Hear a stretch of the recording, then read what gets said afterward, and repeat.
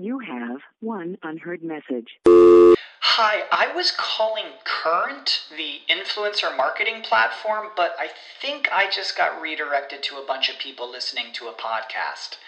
Well, anyways, I was calling Current because I was told they could help get my brand set up on TikTok Shop, and even build out an affiliate program of content creators promoting my brand, and even have those content creators go on live streams and promote my product there. Wow, I could really use Current. I also heard that the brands they work with are making millions in sales. I guess I'll just go to their website at current.tech. Say goodbye to your credit card rewards. Greedy corporate mega stores, led by Walmart and Target, are pushing for a law in Congress to take away your hard-earned cash back and travel points to line their pockets. The Durbin-Marshall credit card bill would enact harmful credit card routing mandates that would end credit card rewards as we know it. If you love your credit card rewards, tell your lawmakers, hands off my rewards. Tell them to oppose the Durbin-Marshall credit card bill.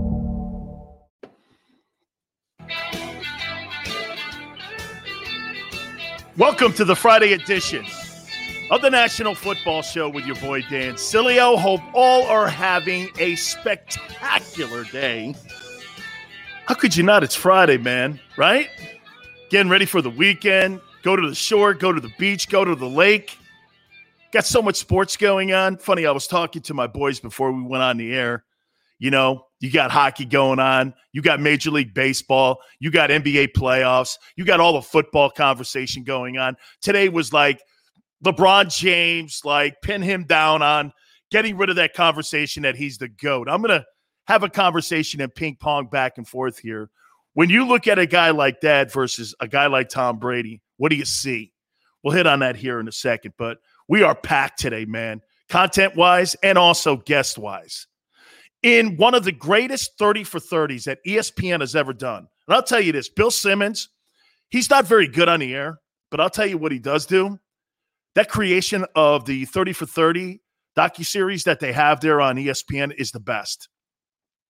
Ever since the Sports Century they did back a couple decades ago, the 30s for 30s that they do are just great. Now, I'm partial to some of them because obviously some of them have the University of Miami involved in it, and I'm in some of those. So, I mean, I do dig that, you know. My daughter goes, oh, my God, there's my dad. Dad, really? You knocked out that guy? Yeah, that was a different guy. You know, I'm a lover, not a fighter nowadays, right? Okay, it's all good, right? So the 30 for 30s are great. And one of the greatest 30 for 30s is the recruitment of Marcus Dupree. And I've talked to Barry Switzer, the head football coach back in the day of the Oklahoma Sooners, and he says his biggest regret was not being able to handle Marcus Dupree. Marcus Dupree was one of the greatest running backs in the history of Oklahoma, and he would end up leaving because of the way the two could not get along, and he would go into the USFL. And we're going to talk to one of those superstars who went on, and get this, he was away from the game for a while, and he went back in years later to play a couple years in the NFL. We're going to talk to Marcus Dupree. What was that like playing in that league back in the day? Obviously, the news is big, and we may be making some news here on the National Football Show. One of my favorite football players of all time. This man has over 10,000 rushing yards. He is a former Rookie of the Year, NFL MVP, Super Bowl MVP. He owns 3 Super Bowl rings with the New York Giants. He is O.J. Anderson. How he's not in the Pro Football Hall of Fame, it just baffles me. Some of these guys that don't get into the Pro Football Hall of Fame, I have no idea. And he works around the New York Giants. We'll ask him about Saquon Barkley, and we'll ask him about the upcoming New York Giants for the 2021 campaign. The last guest is going to be pretty interesting. I can tell you this. Steve Ehrhart, the former executive director of the USFL, is going to join us. He is now the executive director of the AutoZone Liberty Bowl. And why we're having him on, funny, I was reading a column this morning, and it says right in there, Steve's quotes were, hey, I woke up Thursday morning and I saw the USFL was back. Wow, that's news to me. My partners would really like to know where they came up with the notion that they could use the logos and the same branding logo of the USFL, we own it. Fox Sports doesn't own it, nor does the Spring Football League run by Brian Woods. Where did they get that notion that they own it? They own a copyright, and on top of that, they get royalty fees, like from the Philadelphia Stars, from the New Jersey Generals that Donald Trump owned. Okay, so we're going to talk to Steve, and we're going to ask him right out of the gate, is the USFL back or not?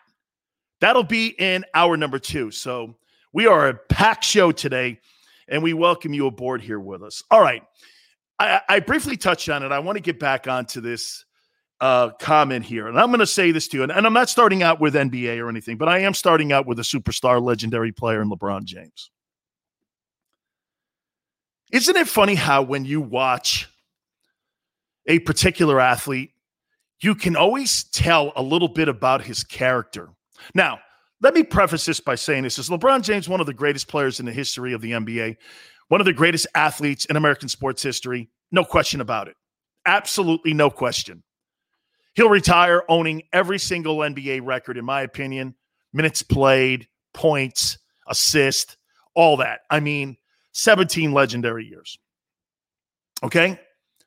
But there's also that extra top shelf.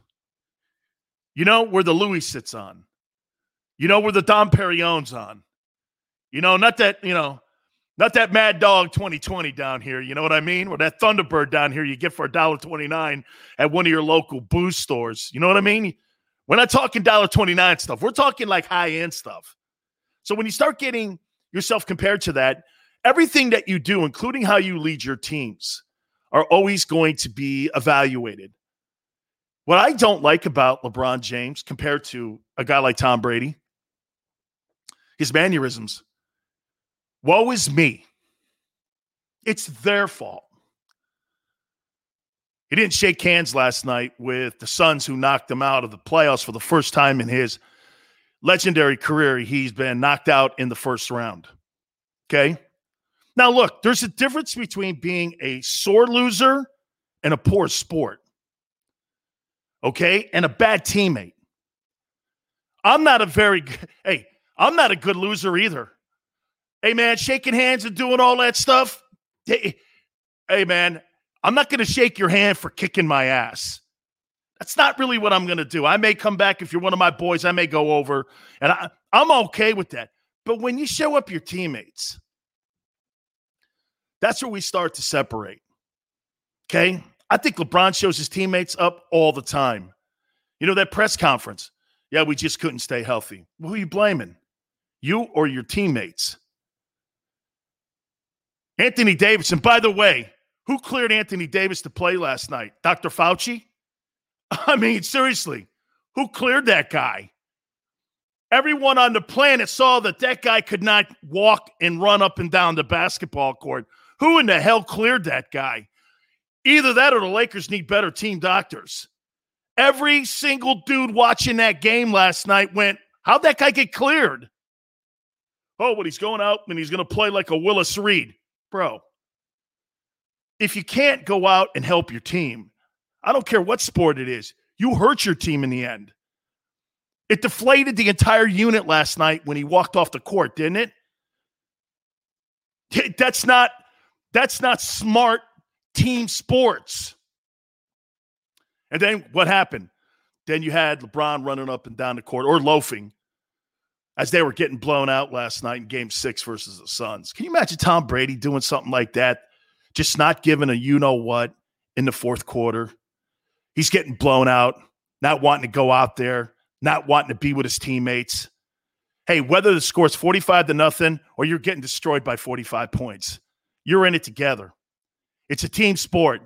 And if you want to be a guy that's out there and you want to have all the me is me. And by the way, you know what he said last night also? He goes like this. Hey, man, it really doesn't matter to me that I got knocked out in the opening round. Really?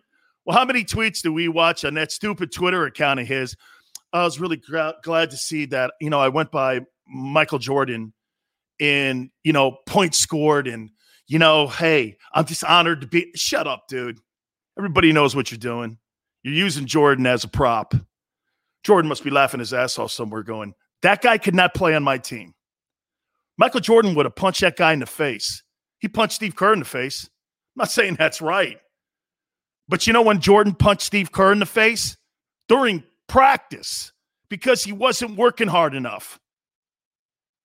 You talk about competitive fire? That's what I'm talking about. When the lights are on and when the lights are off, man, you're that dude always. You're just not that dude when you feel like being that dude. That's what LeBron is. Lights are on, cameras are around, you know. He gets so embarrassed because of failure that the first thing he does and the first reaction that he has is what? Blaming others. Coming up with excuses. Yeah, we were just hurt. Yeah, well, that first championship that you won, don't you remember when you were in the playoffs that year? Derrick Rose couldn't play that on that Bulls team.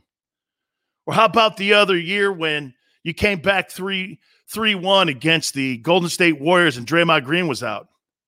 Or how about even last year in the bubble? Get this, in the bubble. KD didn't play. Kyrie Irving didn't play. Steph Curry didn't play. Klay Thompson didn't play. Dude, all them guys were out last year. I mean, if you want to start making excuses, dude, I mean, I can make a trillion of them the other way for you. The great ones don't make excuses. You know what they do? Hey, it's on me, man. We got beat. This is all on me. I'm LeBron James. I'm Tom Brady. I'm Patrick Mahomes. I'm that guy. When you want to be compared to that guy, okay, you have to be that guy always.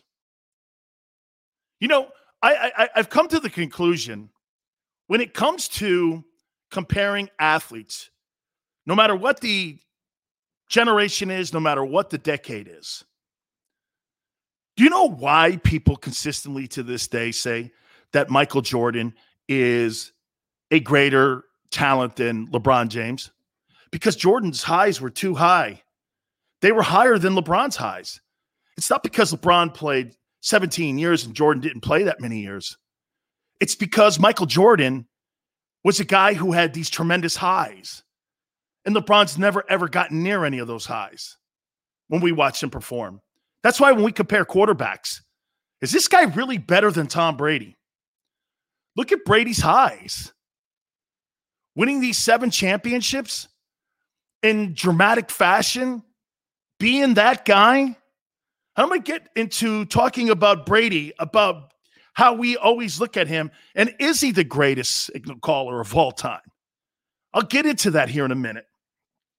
LeBron's really opened up a lot of avenues today because today is like National Bash LeBron or Support LeBron Day.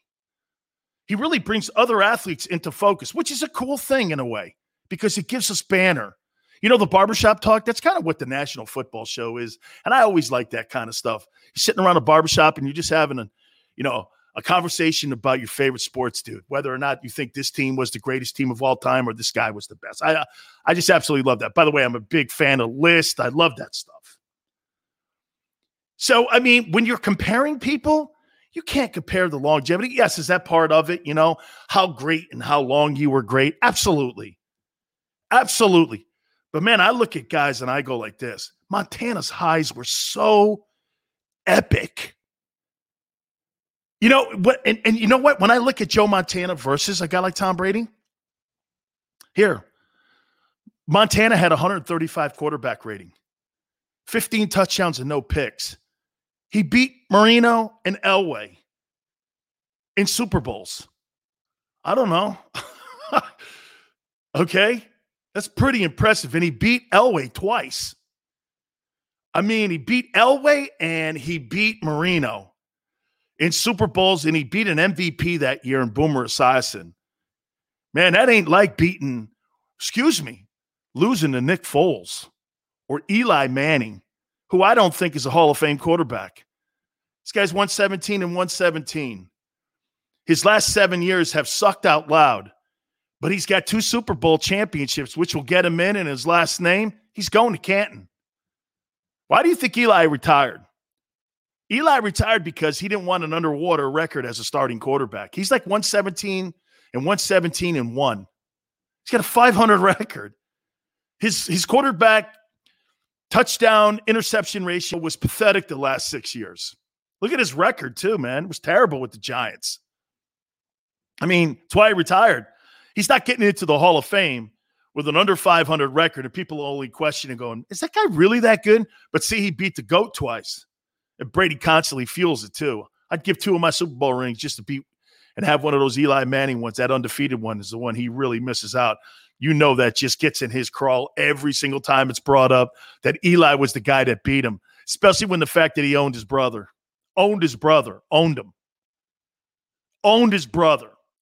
But Montana, you could easily make the Joe was flawless in those games. And he was going against those New York Giant teams and those Washington teams and those 49er Montana teams. Okay, let's not forget, O.J. Anderson, one of our guests that's coming on today, he was also playing against those Joe Montana 49er teams. Those teams were spectacular because you know why? You didn't have a salary cap back in the day. You didn't have to worry about flipping your roster upside down every single flipping day because you didn't have to worry about managing money. You had the guy on your team for 10 years if you felt like it. So I thought it was an interesting conversation. Everybody now, and look, it's not about bashing LeBron. His accolades speak for themselves. It's not about bashing. But when you want to talk to me about being on the top shelf, and we're talking about the top shelf liquor shelf, come on, dude. You can't be walking around like you're defeated, and you can't be looking like you're a loser and that you don't want to be associated with your team. To me, that's when your team needs you the most, man. They need you to be the front face of that team and why you failed. Hey, you want a question? It's all right. It's on me. That's how I'd answer it. Man, you put me in that position, I'm going to get my guys back. He don't get any of his guys back. It's all about him. Brady gets his guys back. Hey, we're not good right now, man. It's on me. This is all on me. You know, when Brady gets the ability to run a team, and Brady's the face of a team, have you ever seen him not take the accountability of why they lost? Hey, I just didn't play good enough. I didn't make big plays when I needed to. Yeah, Tom, what about the defense giving up the plays to Eli in the Super Bowl?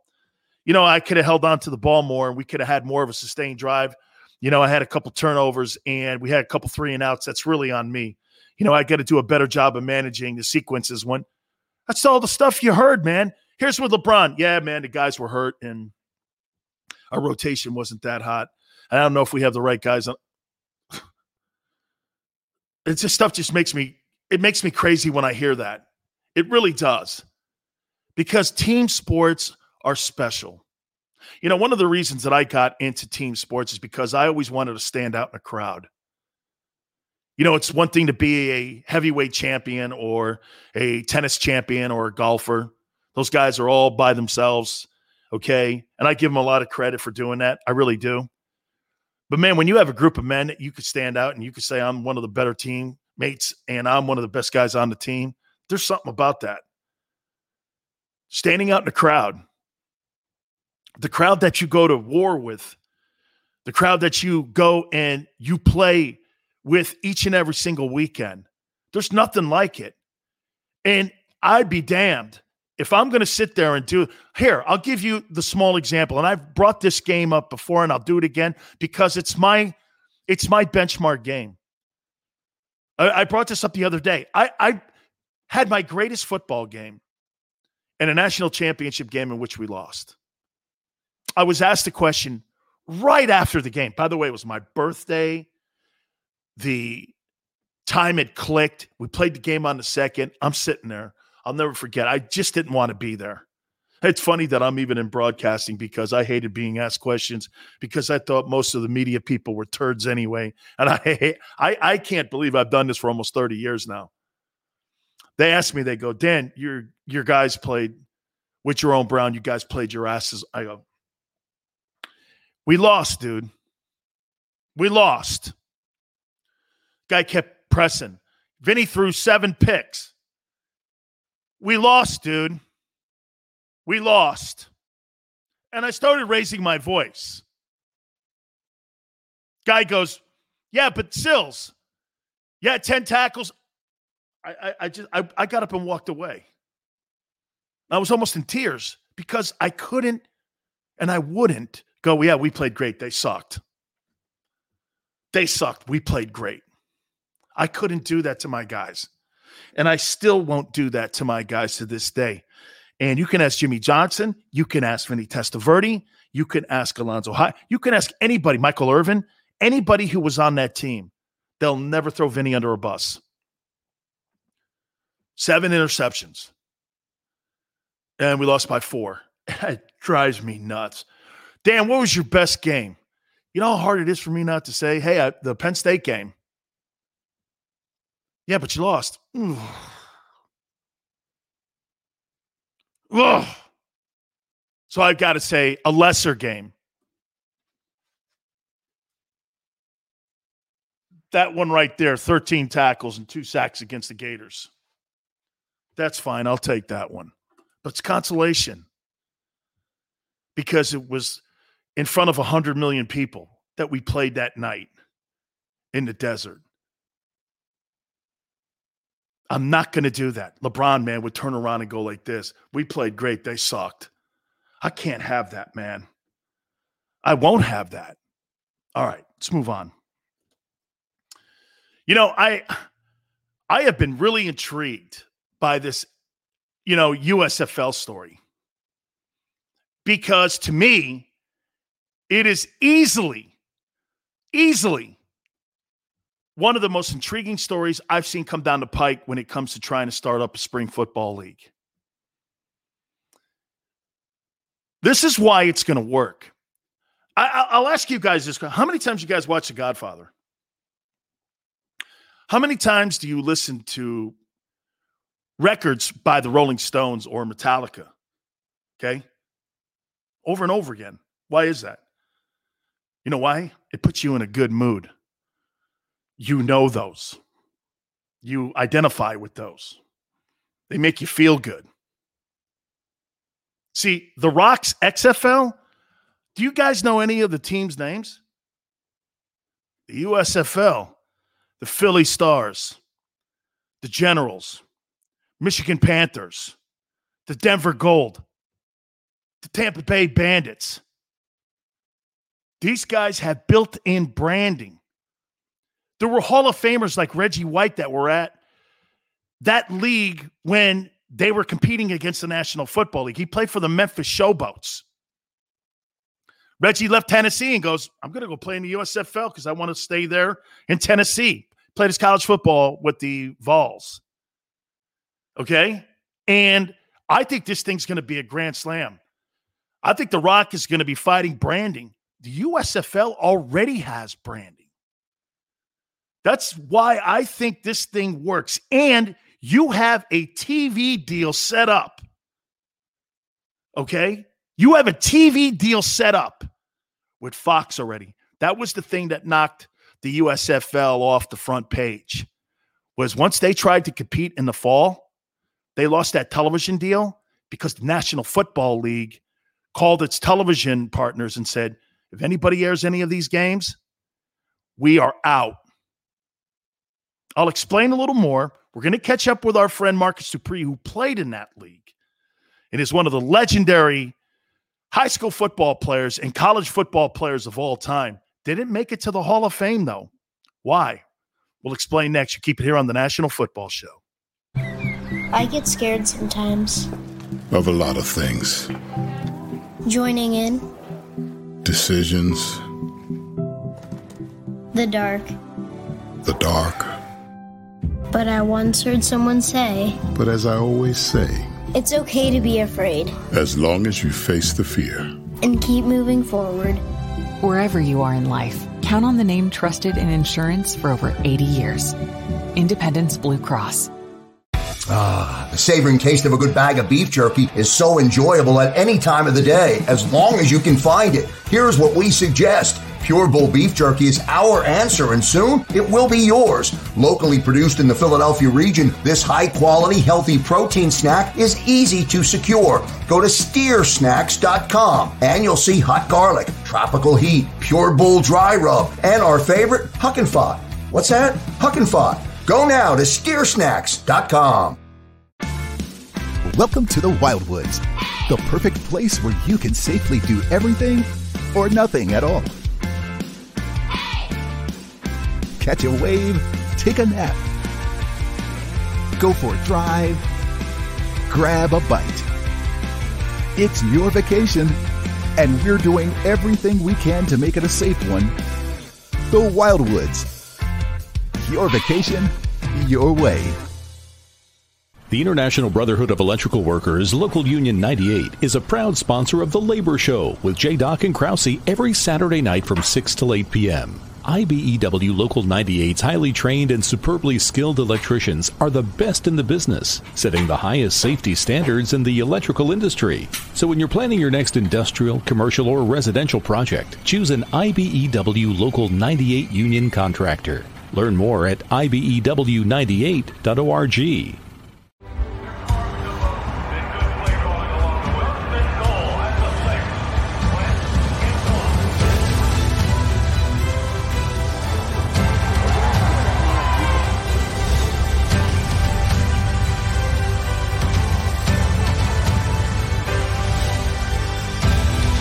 On the field of life, First Trust Bank is there for you.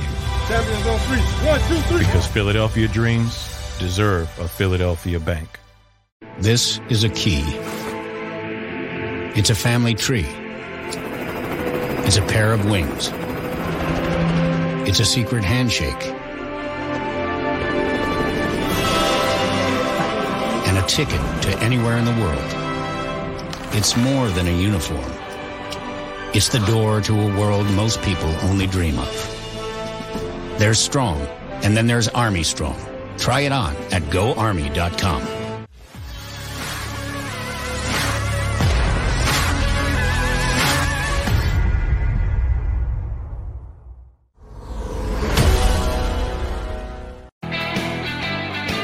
Welcome back to the National Football Show with your boy Dan Sileo.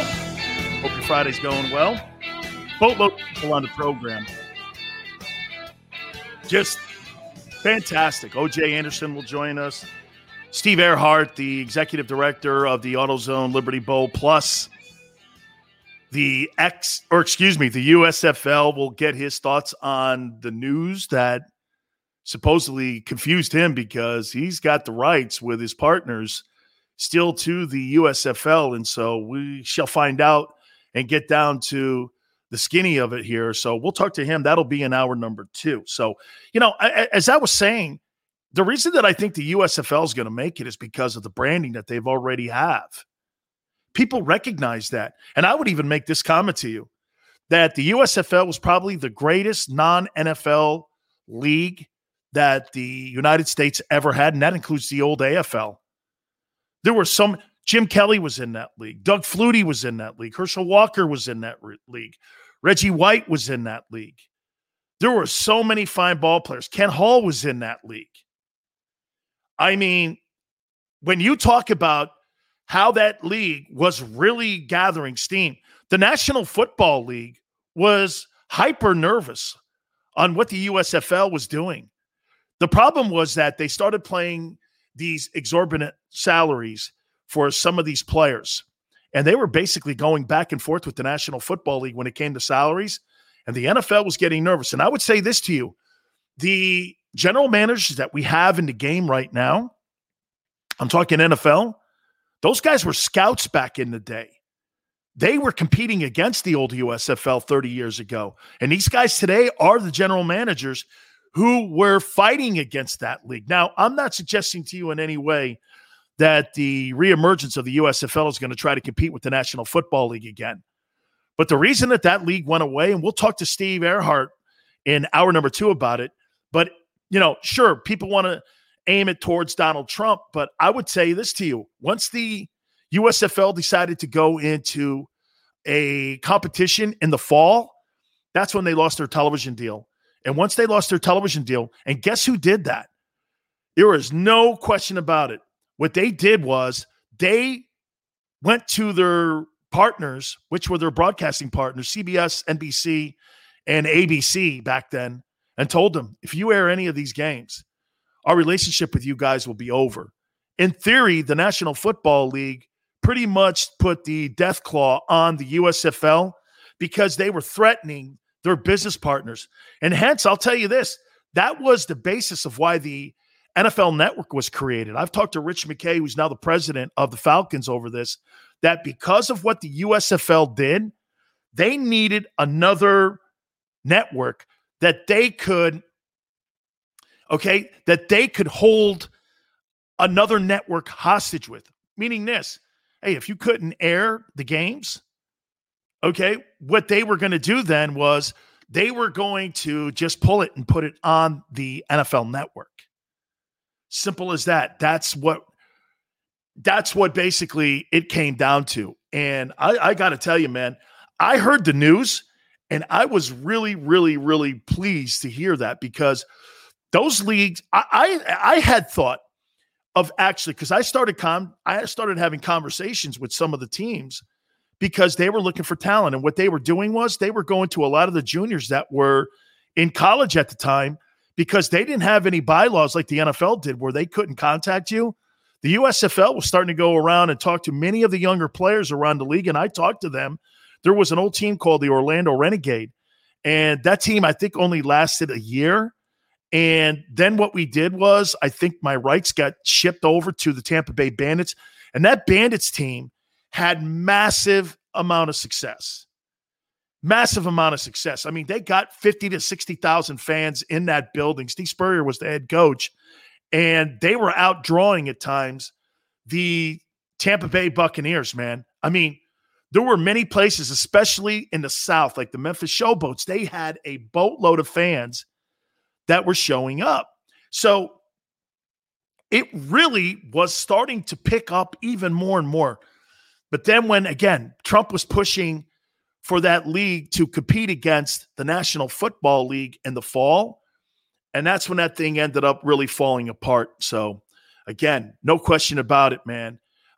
There is a lot of tempered excitement, I would say, about potentially getting this league back up and running again. So hopefully we're going to be able to catch up with our friend Marcus Dupree here and get his thoughts on what it was like playing in that league. I had a bunch of buddies that ended up playing in it. And, you know, I talked to Jim Kelly numerous times about playing when he was in, you know, Houston, and he was talking about, you know, he would never have left the Houston Gamblers. One of the best helmets on the planet, one of the absolutely coolest teams that they had in that league. And Kelly was throwing the ball all over the yard, man. I mean, putting big numbers up. And Jim said it numerous times, man, that he would never have left that league if that league had stayed intact. So, again, we'll catch up with him, too, and we'll get his thoughts. And I maybe got to reach out to our friend Jim Kelly and get his comments on it, too. All right. We're going to take a brief time out because we're trying to run down our friend Marcus Dupree. You keep it right here on the National Football Show. I get scared sometimes. Of a lot of things. Joining in. Decisions. The dark. The dark. But I once heard someone say, But as I always say, it's okay to be afraid. As long as you face the fear. And keep moving forward. Wherever you are in life, count on the name trusted in insurance for over 80 years. Independence Blue Cross. The savoring taste of a good bag of beef jerky is so enjoyable at any time of the day, as long as you can find it. Here's what we suggest. Pure Bull Beef Jerky is our answer, and soon it will be yours. Locally produced in the Philadelphia region, this high-quality, healthy protein snack is easy to secure. Go to steersnacks.com, and you'll see hot garlic, tropical heat, Pure Bull dry rub, and our favorite, Huck and Fod. What's that? Huck and Fod. Go now to steersnacks.com. Welcome to the Wildwoods, the perfect place where you can safely do everything or nothing at all. Catch a wave, take a nap, go for a drive, grab a bite. It's your vacation, and we're doing everything we can to make it a safe one. The Wildwoods. Your vacation, your way. The International Brotherhood of Electrical Workers, Local Union 98, is a proud sponsor of The Labor Show with J. Doc and Krause every Saturday night from 6 to 8 p.m. IBEW Local 98's highly trained and superbly skilled electricians are the best in the business, setting the highest safety standards in the electrical industry. So when you're planning your next industrial, commercial, or residential project, choose an IBEW Local 98 union contractor. Learn more at IBEW98.org.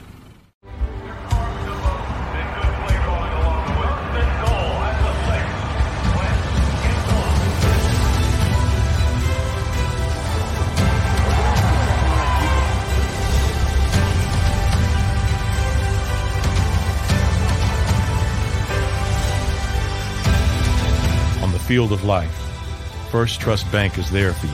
Champions on three. 1, 2, 3. Because Philadelphia dreams deserve a Philadelphia bank. This is a key. It's a family tree. It's a pair of wings. It's a secret handshake. And a ticket to anywhere in the world. It's more than a uniform. It's the door to a world most people only dream of. There's Strong, and then there's Army Strong. Try it on at GoArmy.com.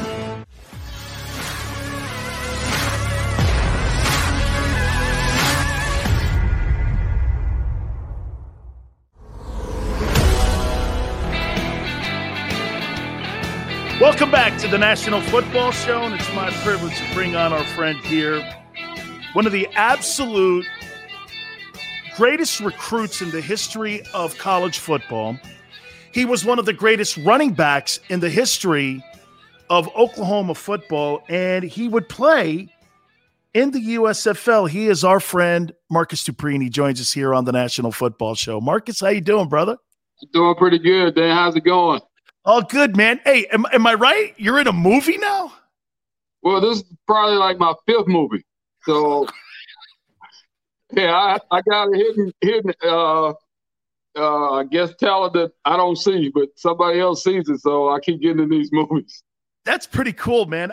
You know, Marcus, your story, like on the 30 for 30, is truly one of the most remarkable ones. And I just wonder, just reflecting back now, after a couple of years that thing has been out there, how do people have a different perception of you a little bit now compared to what was not known, and how your journey to where you are right now, where people see you in a different light today? I think so. I mean, a lot of people didn't know what was going on in Oklahoma. Me being a young kid, I respected my elders, so I really didn't say anything. But people have a different perspective of how I saw things, and even Coach Switzer even admitted that, he did some things wrong.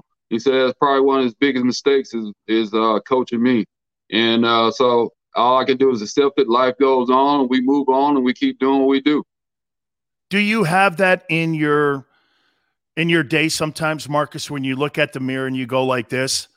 I mean, look, Bo Jackson, too. He must look in the mirror and go, here's one of the greatest athletes of all time. He's not in any Hall of Fame, okay? Herschel Walker is in the College Football Hall of Fame, had a great career because he stayed at Georgia. He did go to the USFL like you did. But, I always ask these guys, is there that one reflection moment do you ever have where you go like this? Jesus, man. I mean, you arguably are the greatest back in that program's history. Billy Sims, no disrespect to any of those guys, but do you ever have a day like that? Yeah, when I take my friends back to a game or I sit down and talk with my grandkids that are playing now and being recruited, I look back and I could have won the Heisman Trophy 2 times, could have possibly 2 national championships. But, God has his own path, and I got to look at it from that perspective. My grandmama always told me, if it doesn't kill you, you'll be all right. Just keep going. And so that's what I try to look at, try to think about what my grandma would say. And possibly I could have been one of the top 5 backs ever. I had a bad injury, which I called before a lot of people don't know. Before I had that injury, I called my mom. She was at church, and I said, I don't feel like something's going to happen today. And I don't know what it is, but I got a strange feeling.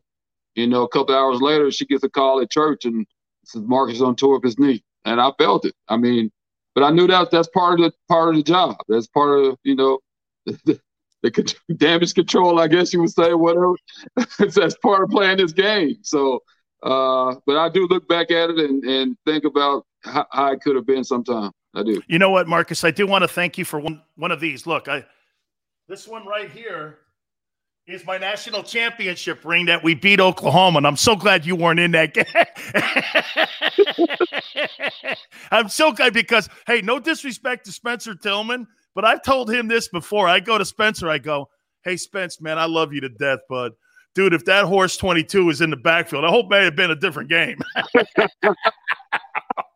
Yeah, I get that all the time from Keith Jackson. We talk about that too, man. He's like, man, we'd have had you that day, brother. It would have been a different ball game. I said, I understand. I wish I could have been there. It would have been a great game. Oh, no, I don't. Hey, Marcus, how's your relationship with Oklahoma today? Oh, it's great, man. I go back. I mean, I have a marijuana company up there called Boomer Kush. I named it just because people in Oklahoma they say Boomer. I talked to Coach, matter of fact, I just talked to Coach Switzer last week because he just had a pacemaker put in. And so I go, Coach, I heard Coach Pronto called me and said, you in the hospital, something going on with your heart. He said, well, I got a pacemaker now. I can keep up with you. So I see Coach Switzer all the time. I go to Norman all the time. I'm there. I'm in Oklahoma more than I'm at home right now. Let's go into how you decided to go into the USFL. How did that happen? And by the way, for those watching right now, there's your jersey right there. Oh, yeah. What's right up? over your over your shoulder there. There's right your shoulder. USFL. Yeah, there's your USFL jersey. How did that happen? And how did you make that decision to go? Was it because the NFL had those restrictions about underclassmen? Is that why you ended up going? Talk about the process and what got you to the USFL. Well, pretty much what this agents start popping up because you can just walk into our dorms without even, just access to our dorms. So agents start stopping by and, coaches start talking and then one specific coach said, we'll try to get you in the NFL. I'm like, okay. But then when I left school, Joe Cannizzaro called me and was like, we need to get you down here in New Orleans. New Jersey has your rights. I was still at Southern Miss at the time, but I was like, sure, I'd rather play for money than playing with, hanging out doing, not making nothing. So I saw the opportunity, and that was it. What was it like playing in that league? I've talked to Jim Kelly, and I've talked to a bunch of guys who just loved that league. Bro, I loved it. Especially playing in New Orleans. I was 17, 18 years old. No, 19, I guess. And staying in New Orleans and playing because New Orleans fans are crazy about sports and crazy about football. It was a great time. I had great coaches. Coach Corey, who just passed a couple of months ago, was a great guy. He's the image. He's the spit image of Dick Vermeil, Coach Robinson. That's that coaching tree. And I love playing with the Breakers. I love playing with the guys that we were a family. I mean, we did everything together. I mean, I played in both leagues, and I don't see any different than the USFL than the NFL. I mean, it was ran the same way. And you know what I tell people, and maybe because you did play in both leagues, I tell people this, that once that league did end up folding, 12 or 13 of the guys that were in that league the year before made the Pro Bowl the next year, the NFL Pro Bowl. I mean, just the essence of you being in the USFL and also in the NFL, did you see much difference? I didn't see any difference. It wasn't any difference. We did everything the same way. The NFL as the USFL, we traveled the same way. Our checks were on time. It was a great league, and people really enjoyed the spring league in the spring. I mean, it was a great time. I can't express how good it was. It's probably, I want to say it kind of felt like, it was better than the NFL. How about this? Were you disappointed when the team moved? If I'm not mistaken, correct me if I'm wrong. When the team moved to Portland, were you disappointed that it moved out of New Orleans? I was very disappointed. The fans in Portland, no disrespect to the people in Portland, but it was a totally different feel. Down south, people, Florida, Alabama, Mississippi, Louisiana, Texas, we look at football different. And I don't think Portland was the right move for the New Orleans Breakers. I think we should have stayed in New Orleans. We had great fan support from Mississippi across to Texas to Alabama. We averaged 40, 45, 50,000 people in the stadium. I mean, it was a great, at the end of the day, it was a great league. New Orleans is a great city. They supported the team. I can't speak. I mean, the moon was. I mean, we could have went to the moon. Let me throw this at you too. You had so many like speed bumps in your football career. You get hurt at OU, then you get hurt in the USFL, if I'm not mistaken.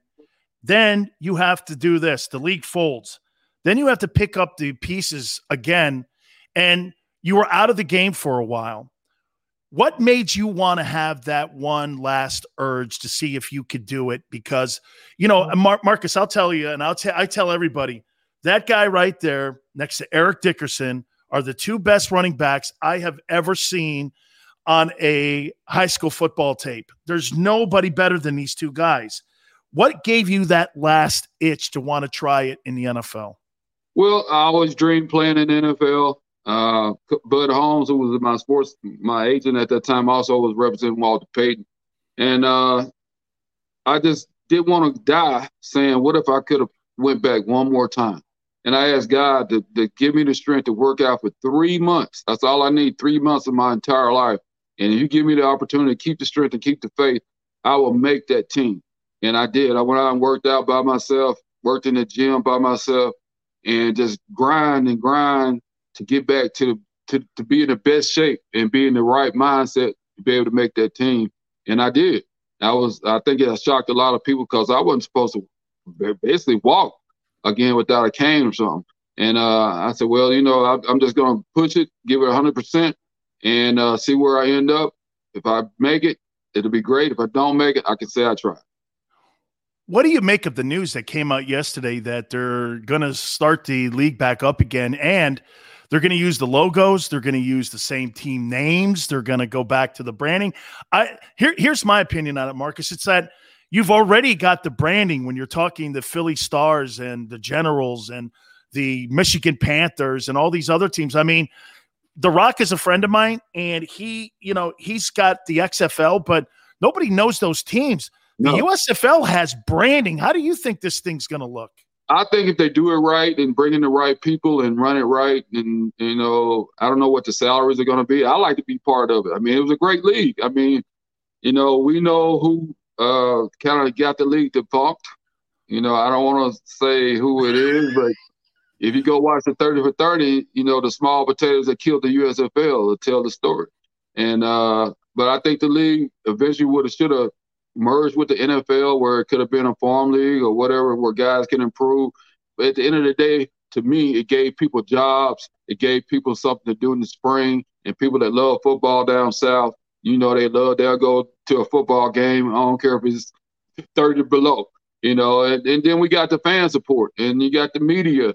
I mean, the branding is there. They just need to bring in the right people, and I think it'll work. What did you think of playing in the spring? I loved it. I mean, I hate cold weather. Hey, I'm a May baby. I just had a birthday. I was born in May, so I'm a May baby. But I enjoyed it. You didn't have to worry about. Y'all think it was hot, but we played in the dome, so our temperature was great. So, but I love playing in the spring. People are ready to do things in the spring. It gives people more to do. Gives people something to look at. It was a great time.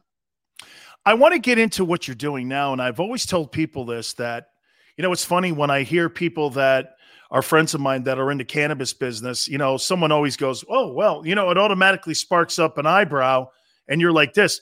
If you only knew the Percocets and Percodans and the drugs that our athletes took when they were playing professional sports, you would want to try to come up with a different form of remedy when it came to managing pain.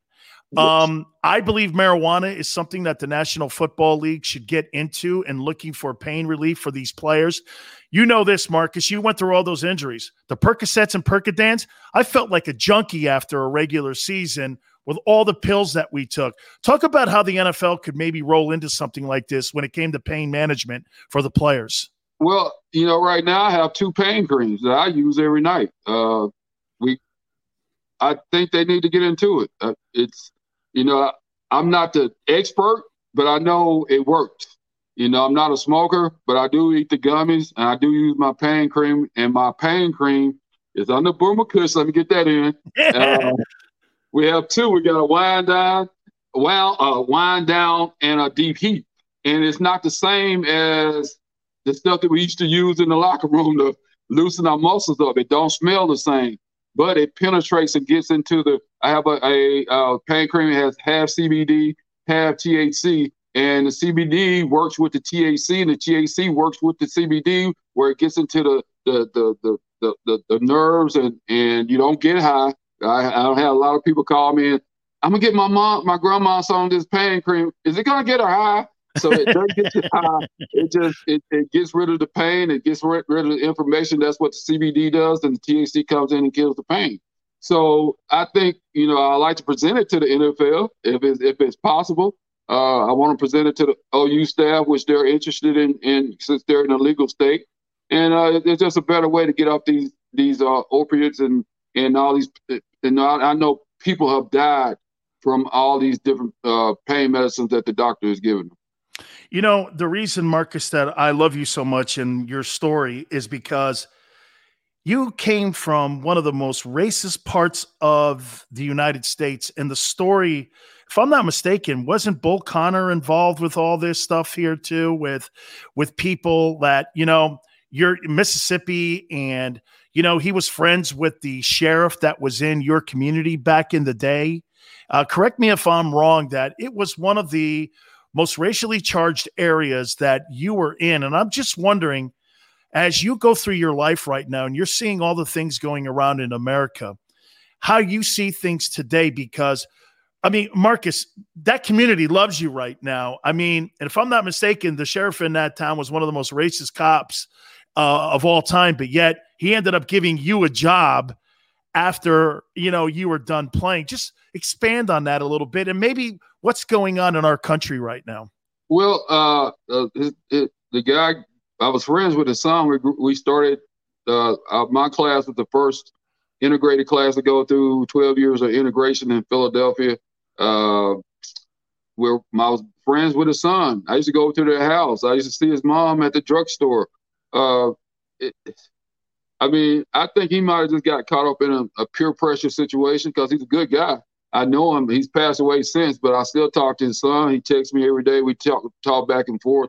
I didn't realize what I was doing there in in Philadelphia. I was just playing ball, just a kid trying to get along with everybody. My mom's school teacher, my grandfather was a minister. They were people that got along with everybody. My mom didn't teach me color. My grandfather didn't either, but she still said you got to be aware of what's going on. And, me coming through, I never got called the N-word. Maybe one time, maybe I can think of, but I was friends with everybody. And I don't know if it's just being naive or just trying to be good people, good to everybody. So it's changed somewhat. We still got more changing to do in Philadelphia, but it's definitely have changed. It's not anything like it was.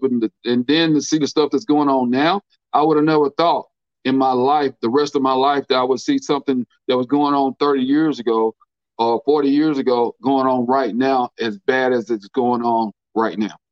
Wow. That's a big statement because back then, if you just look at the newsreels, you know how bad it was back in those days. Marcus, I have just tremendous respect for you. You know this. Anytime you need me for anything, please just let me know. And I so thank you for coming aboard. Thank you, Marcus. Well, thank you, man. I appreciate you. I keep up with you. I watch those Miami Hurricanes all the time. I know old players. Hey, I gotta get rock. I'm doing I'm starting up my podcast. Will be called 4th and 22. But we're gonna do a lot of live shows like you're doing right now. I'd rather do live shows where I can also have a machine here that we can accept phone calls. I want to be able to talk to people, not just sit in front of a camera and just record stuff. I like to, see what people are saying. I like to be hands-on with people, and I guess I'm just a people person, man. I don't know. So we're going to take phone calls on 4th and 22. Whenever we get started, we're waiting on one piece of equipment, but I like your show, and I want to emulate what you're doing right now where we can talk back and forth, man. That's what I want to do. That's a first, okay? Emulating what I'm doing, dude. I have a great respect for you. Marcus, I'll catch up with you in a couple hours, brother. I love you, man. I'll talk to you soon. Well, man, we can get The Rock on the show. Can you smell what The Rock is cooking? Thank you, Marcus. Talk to you soon, man. That is Marcus Dupree. All right, we'll take a brief time out. You keep it right here on the National Football Show. I get scared sometimes. Of a lot of things. Joining in. Decisions. The dark. The dark. But I once heard someone say, But as I always say, it's okay to be afraid. As long as you face the fear. And keep moving forward. Wherever you are in life, count on the name trusted in insurance for over 80 years. Independence Blue Cross. The savoring taste of a good bag of beef jerky is so enjoyable at any time of the day, as long as you can find it. Here's what we suggest. Pure Bull Beef Jerky is our answer, and soon it will be yours. Locally produced in the Philadelphia region, this high-quality, healthy protein snack is easy to secure. Go to steersnacks.com, and you'll see hot garlic, tropical heat, Pure Bull dry rub, and our favorite, Huck and Fod. What's that? Huck and Fod. Go now to steersnacks.com. Welcome to the Wildwoods, the perfect place where you can safely do everything or nothing at all. Catch a wave, take a nap, go for a drive, grab a bite. It's your vacation, and we're doing everything we can to make it a safe one. The Wildwoods. Your vacation, your way. The International Brotherhood of Electrical Workers, Local Union 98, is a proud sponsor of The Labor Show with J. Doc and Krause every Saturday night from 6 till 8 p.m. IBEW Local 98's highly trained and superbly skilled electricians are the best in the business, setting the highest safety standards in the electrical industry. So when you're planning your next industrial, commercial, or residential project, choose an IBEW Local 98 union contractor. Learn more at ibew98.org.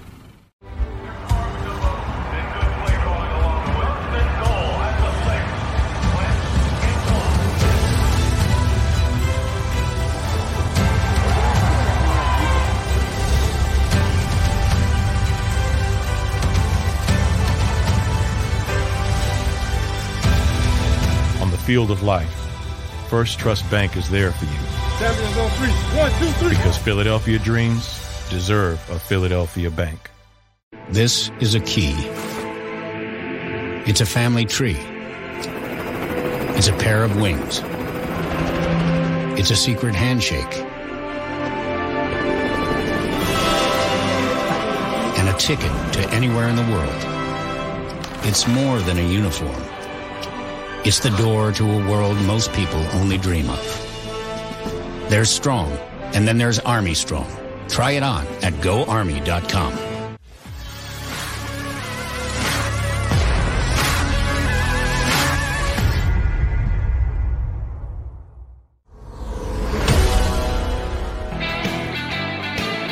Welcome back to the National Football Show with your boy Dan Sileo. What an interesting life Marcus Dupree lives. Has lived. One of the most recruited guys in the history of college football. Fred Akers, the former Texas Longhorn coach, said he had a rule called the 20-foot rule. All you need is 20 feet of game film, and you know whether or not this guy is a superstar. And he just said this: recruiting Marcus Dupree is one of the most incredible things you've ever seen in your life. If you ever get a chance to watch that 30 for 30, and you see the kind of talent. And by the way, he did that when he got to Oklahoma too. I mean, he just ran everybody over. And it was really and these are the kind of people that I love bringing to our show. You know, people that maybe you don't know their story on why they never achieved the greatness. I've talked to Barry Switzer before about Marcus Dupree. Biggest failure, he says, in the history of his coaching career was the way he handled Marcus. And could Marcus have been one of the top 5 running backs in the history of the National Football League? Absolutely. There is no question. And I've said this to him, and you just heard me say it just a couple minutes ago. If Marcus Dupree is on those Oklahoma teams that I played against back in the day, we beat them. By the way, you want to know something? Oklahoma, in a 3-year span that I played against them, They were 33-3. You know who their 3 losses were to? Our teams. And if they had that guy on the team with Keith Jackson, who ended up going on and playing for the Philadelphia Eagles, and all those great football players they had at OU at the time, I'm telling you, man, that may have been a different outcome because he was a war horse, not just a workhorse. And his career was just that's the kind of athlete you have to know when you're coaching someone. You can't just coach the same as someone else. And, to give Coach Switzer a pass on this, when you have so many superstar players that go into your organization and goes into your program, what happens is you start to talk to them the same way. Because get this, if that guy doesn't pan out, you've got another Marcus Dupree right behind him. By the way, one of the greatest games he ever played, he had 250 yards in the Fiesta Bowl at the half. And you're like, Jesus Christ, this guy. And the failure of the coach, and years later, there's no doubt, okay, if that thing was handled differently, Dupree goes on and wins a Heisman. Dupree would have went on to be the first pick in the draft. In my opinion, he would have been a first pick. He had that kind of talent. I've been on a football field with numerous great running backs. He's one of them. That guy could play, man. And to see his journey and the fact that he went into the USFL and that was a great thing about that league too. You know what was really cool about that league? That league was cool because it gave players options. And the one thing that guys didn't have back in the day was the fact that you had leverage. And just for a brief stint when that league was in existence, the USFL gave the NFL players, it gave them leverage because back then there was no free agency. Reggie White was the guy who really started free agency. That move from Philadelphia to Green Bay is why you see guys to this day moving and going on and playing in different places. Reggie was really the forerunner to making this whole thing happen. Make no mistake about that. So to hear his story and to hear him now, he's doing movies. He's got a cannabis company. You know what happens after you leave the sport? You become, cool with what you're doing in your life because eventually that just becomes part of your life. And so I love to hear stories like where those guys are today, where are they now kind of stuff. And to hear him that he was part of that whole thing with the USFL and his journey from Oklahoma into now being a businessman / actor, I think it's cool. And do me a favor. It's one of the greatest 30 for 30s you'll ever watch. Okay, we're going to try to run down our friend O.J. Anderson. Talk about another interesting guy. And O.J. is a guy where he is, you talk about a journey that Marcus Dupree was on, and he just got through explaining it. I can't wait to explain this journey here with our next friend, O.J. Anderson. And he joins us now, the New York Giant legend. He joins us now here on the National Football Show. OJ, how you doing, man? What's going on? How you doing, OJ? All good, man? Yeah, you came across loud, then all of a sudden you went out.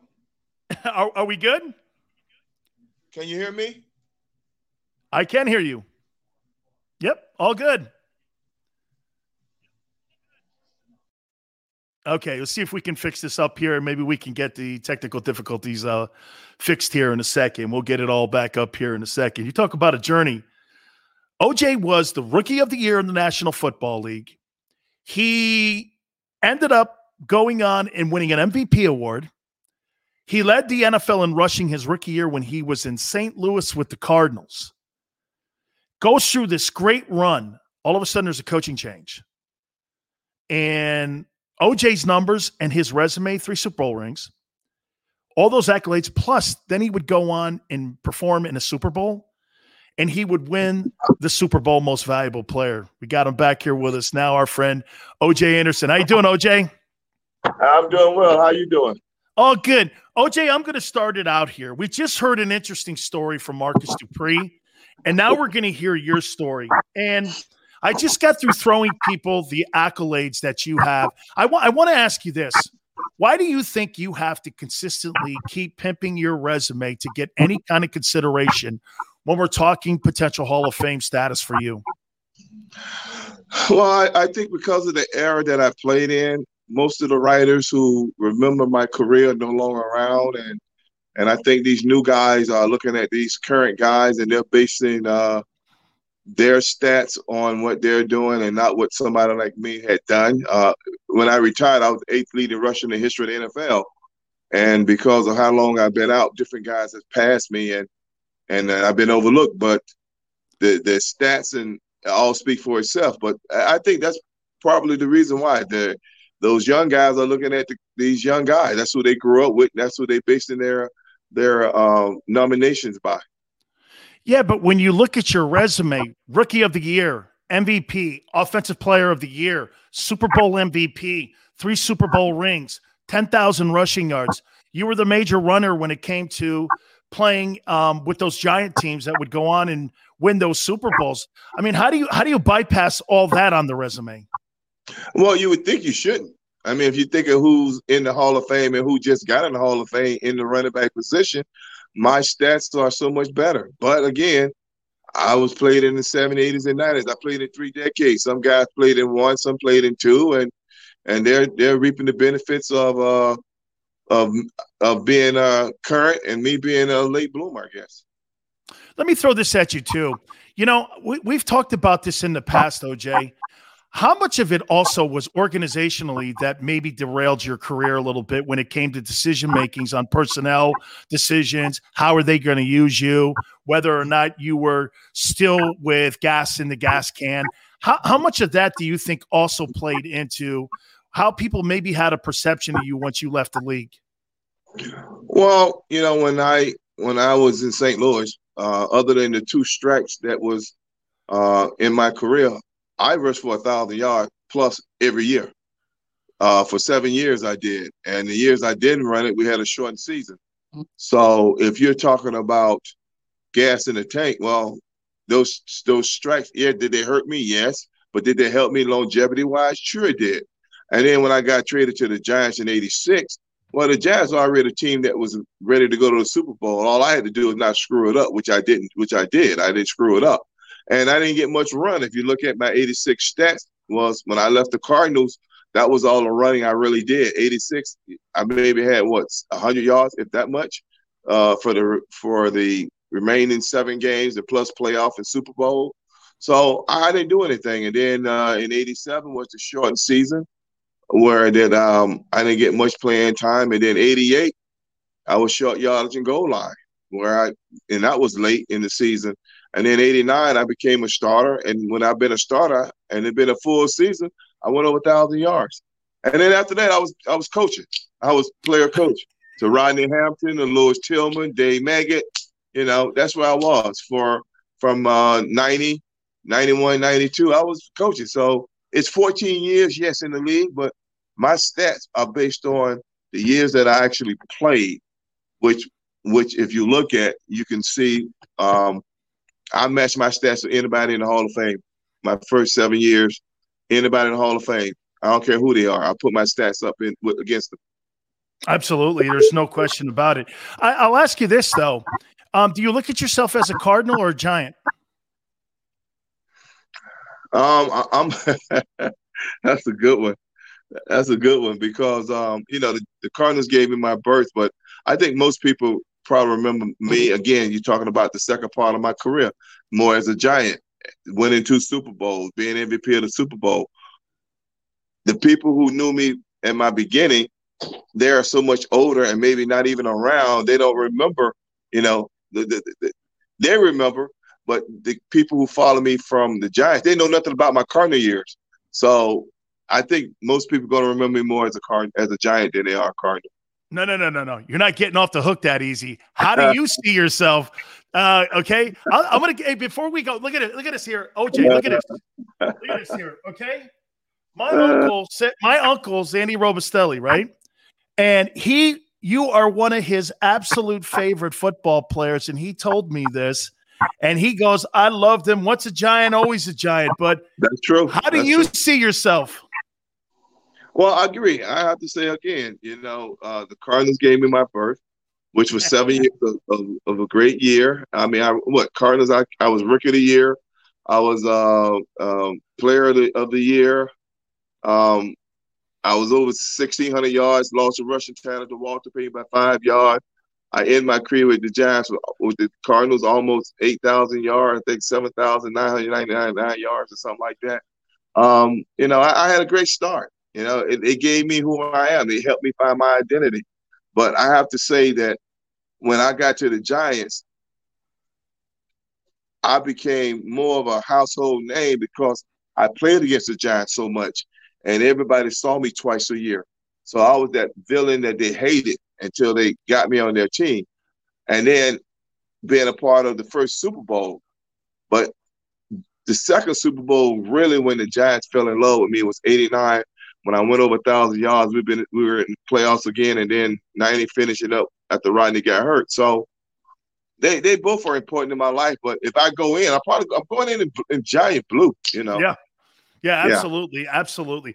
Hey, OJ, what do you think of the running backs today and how when you hear media people saying they're de-emphasizing? It's funny. I tell people this: if you don't have a horse in the backfield, you ain't winning Super Bowls, man. I mean, you can have all them dudes on the perimeter, but if you don't have a horse back there like Derrick Henry, you're not going to win. Look what he does with Tennessee. Tennessee it's a mediocre passing attack, and yet this guy put in the last 2 years, he put him in the playoffs, he put him in an AFC championship game. I mean, how do you see the running backs of today? You're right. Derrick Henry is a beast, and he brings it hard head every day to work. That situation where that he had more help, I think their team would be closer to getting to the Super Bowl than what they have been. But you need somebody to control the ball. The league have made the game more pass happy friendly, and you can see why there are so many guys who are throwing up crazy numbers as receivers and tight ends and all that kind of stuff, because it ain't about the running game no more. It's about how many yards can they throw for, and the yards after catch is what you're looking at. So you're going to win a lot of games, but when it comes down to Super Bowl and playoff, and depends on what league you're in, and the weather condition plays a big difference. You need to have a horse, and the one who does, that's the one normally come out on top. What do you make of Saquon Barkley? Do you think he's a feature back? Well, he has been until he got hurt. I think he's still learning how to become a pro. But he has his work cut out for him. But potential is off the chart. What do you think of the direction of the Giants? I love the direction. I think this year's draft really solidified some things for us. I think giving Daniel Jones an opportunity to have some legitimate weapons that can stretch the field going to make us more competitive than we have been. And you bring Barkley back healthy. When you go 5 wide and you throw him in there and go 4 wide and put him in there, and now you got to figure out who's going to cover him. So it really gives us a lot of good opportunities and a lot of times opportunity to put points on the board. What do you make of Coach Judge? I think he's the right fit for us. I believe coming from that Belichick tree, we know what his trees have been like. I mean, you started with Bill Parcells, and look at what all of Bill Parcells' disciples has done. Now look at what Belichick's disciples are doing. So we got a good one. We got a good one in Joe. Joe's, I think he's fair. I think the organization loved the way he coached the players. I think the way he get the players to perform for him, because that's the key. You got to get the players to believe in your philosophy, and that way they'll do anything for you. Hey, finally here, I always hear people always comparing people to Lawrence Taylor, and I see you guys doing a lot of stuff. You guys have some great pictures on my LinkedIn, and I just go, geez, man, these two guys in the same room, there just must be war stories going everywhere. I mean, just briefly tell people again, being around a guy like that in his heyday when he was running the league. I mean, I tell people this, you know what? OJ, I used to watch, the old VHSs, when we were doing our game preparation. I'm going like this. This dude's in a different speed. There's just something different about this dude compared to everybody else. That's true. Lawrence is a breed that only come around every so often if you're lucky to get one. I guess Derek Thomas probably would have been the closest to what Lawrence is. Unfortunately, his his career was shortened with death. But when I hear people start talking about the next LT, this and that, nah. It's only one Lawrence Taylor, and you can see that as he walk around today, when he and I together, and as we do our business together, he's an icon. He's the GOAT. He commands respect. He commands attention, unwanted, but he does, and it's just great being with him. And I think anybody that know Lawrence would know that if he likes you, he'll give your shirt off his back. He'll do anything for you. So we become not only great teammates, but we're starting to become real close in business and as a friend. Life is good then after football? We're having fun. OJ, it's always great catching up with you, man. I mean, I keep making the pitch every time I get Jason Cole and I get Rick Gosselin and I get all these guys on, and they start talking to me about Hall of Famers. I'm like, hey, dude, I could give you a list, an arm long of the accomplishments of O.J. Anderson. And like, oh, yeah. And I'm going like, Hoss, man, it can't be, oh, yeah. Hey, right? Hey, O.J., thank you so much, my man. I appreciate it. I appreciate it, man. And thanks, man. Keep hope alive for me. And hopefully they'll figure it out and put me in there, because I've definitely been sitting around long enough for it. Absolutely. OJ, thank you, man. I appreciate it, brother. No problem. Bye-bye. You got it, man. That is O.J. Anderson, and I do believe he belongs in the Pro Football Hall of Fame. Legendary career. We'll take a brief time out. You keep it here on the National Football Show. I get scared sometimes. Of a lot of things. Joining in. Decisions. The dark. The dark. But I once heard someone say, but as I always say, it's okay to be afraid. As long as you face the fear. And keep moving forward. Wherever you are in life, count on the name trusted in insurance for over 80 years. Independence Blue Cross. The savoring taste of a good bag of beef jerky is so enjoyable at any time of the day, as long as you can find it. Here's what we suggest. Pure Bull beef jerky is our answer, and soon it will be yours. Locally produced in the Philadelphia region, this high-quality, healthy protein snack is easy to secure. Go to steersnacks.com, and you'll see hot garlic, tropical heat, Pure Bull dry rub, and our favorite, Huck and Fod. What's that? Huck and Fod. Go now to steersnacks.com. Welcome to the Wildwoods, the perfect place where you can safely do everything or nothing at all. Catch a wave, take a nap, go for a drive, grab a bite. It's your vacation, and we're doing everything we can to make it a safe one. The Wildwoods. Your vacation, your way. The International Brotherhood of Electrical Workers, Local Union 98, is a proud sponsor of The Labor Show with J. Doc and Krause every Saturday night from 6 till 8 p.m. IBEW Local 98's highly trained and superbly skilled electricians are the best in the business, setting the highest safety standards in the electrical industry. So when you're planning your next industrial, commercial, or residential project, choose an IBEW Local 98 union contractor. Learn more at ibew98.org.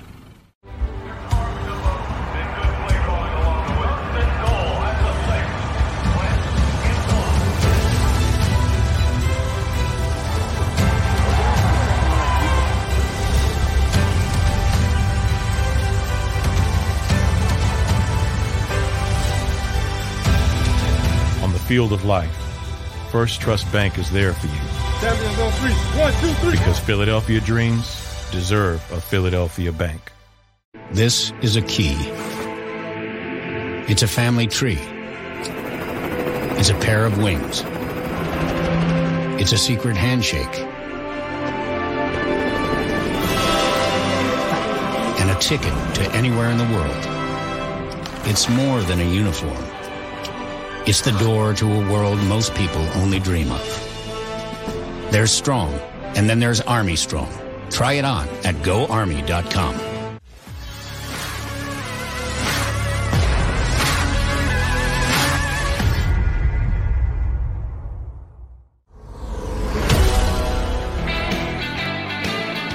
Welcome back to the National Football Show with your boy Dan Sileo. Great to catch up with O.J. Anderson. Marcus Dupree had a fabulous story earlier on. Don't forget, do us a favor. Like the show and share the show. Please do that. You can also get all of our shows right there on the National Football Show's channel. You can send it out to everybody over the holiday. That's the beautiful thing, too, that, over the weekend, you get a chance to, maybe catch up on an episode maybe that you missed. I love what we're doing here with our new format, and we got to thank everybody at the Jacob Media channel, too. So we thank everybody, our guy Xander and all the people like Cal and everybody and Big Joe making it happen here for us, too. So, by the way, we're going to have an interesting conversation coming up here with Steve Ehrhart, the executive director of the AutoZone Liberty Bowl. That's not what we're really going to be talking about. We're going to be talking about the USFL. He opened up the newspaper like everybody did on Thursday, and it was news to him that the league was starting back up again. And he's like, yeah, we own pretty much. And by the way, I'm saying this because I took a little, a few lines out of the article saying that they own the property rights. They own, the exclusive rights to the logos and stuff. And Fox Sports came out, and it's on their Fox Sports PR Twitter page that even Doug Flutie came out, that it's going to be the same names of the teams. It's going to be the jerseys. They're even using the old USFL logo, the red, white, and blue logo, USFL. They're going to have that on okay, what's going on here? Now, Steve Woods owns this spring league, and he's supposedly going to be running it. Now, I'll give you guys some insight here. I reached out to him yesterday, and I asked him to come on. He said they're not doing any interviews for the next week or so. What does that mean? Does that mean that they're going to have a powwow with, the guys who still get this, some of the partners that still have the rights of the old USFL, which stopped playing football in 85, they still get a royalties check for the merchandise that's sold. And so there's a group of men that still get a royalty check for all that merchandise that's sold, like whatever outfitter has the old USFL.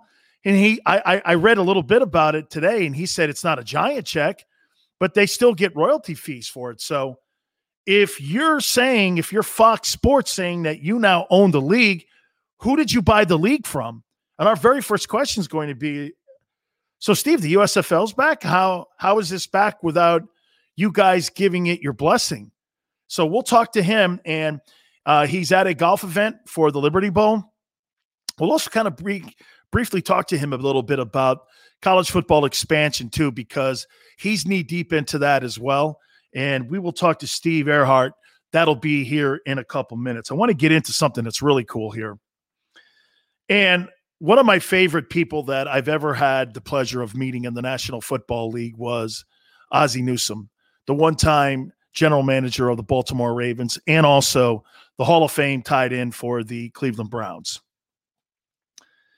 One of the absolutely greatest people you could ever run into. One of the best talent evaluators. Think of this for a minute. So when he was running the Browns / the Ravens, this is the guy that drafted Ray Lewis. This is the guy that drafted Ed Reed. This is the guy that drafted Terrell Suggs. This is the guy that drafted Bryant McKinney, Jamal Lewis, all them players that they had. Joe Flacco, Lamar Jackson, all these are Ozzie Newsome's guys. These are all perennial all-pros, and not just good players. I'm not even naming the really good players that they had on that team. I'm talking about sensational Hall of Fame type players. Okay? Bringing guys like Anquan Bolden into the team. This guy won a couple Super Bowls as the general manager of the team as well. Hiring John Harbaugh. How about this?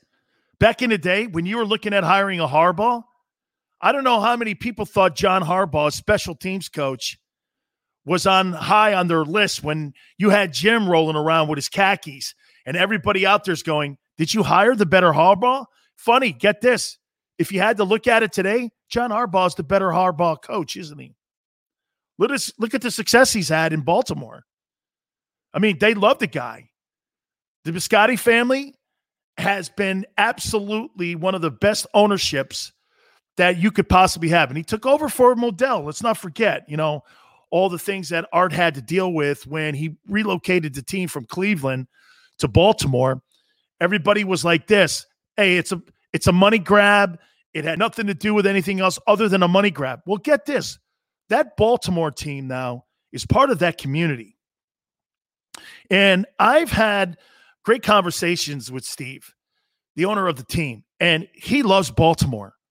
And that is so important, I think, when you're talking about ownership of a community, when you have a team planted right in the middle of a city like that, that's so diverse when it comes to the racial makeup. That team, when they moved there, okay, maybe Art Modell saw the writing on the wall that this is someplace that they needed to put the team. They've built the area up around the stadium. Hell, I go back every single time I can for the Army-Navy game. They hold it in Philly and they hold it in Baltimore, and they kind of switch off on the stadiums. They've been kind of going around the country a little bit. I know they went to San Diego, but pretty much that Army-Navy game was either played in Baltimore at the Ravens home or at the Link in Philly.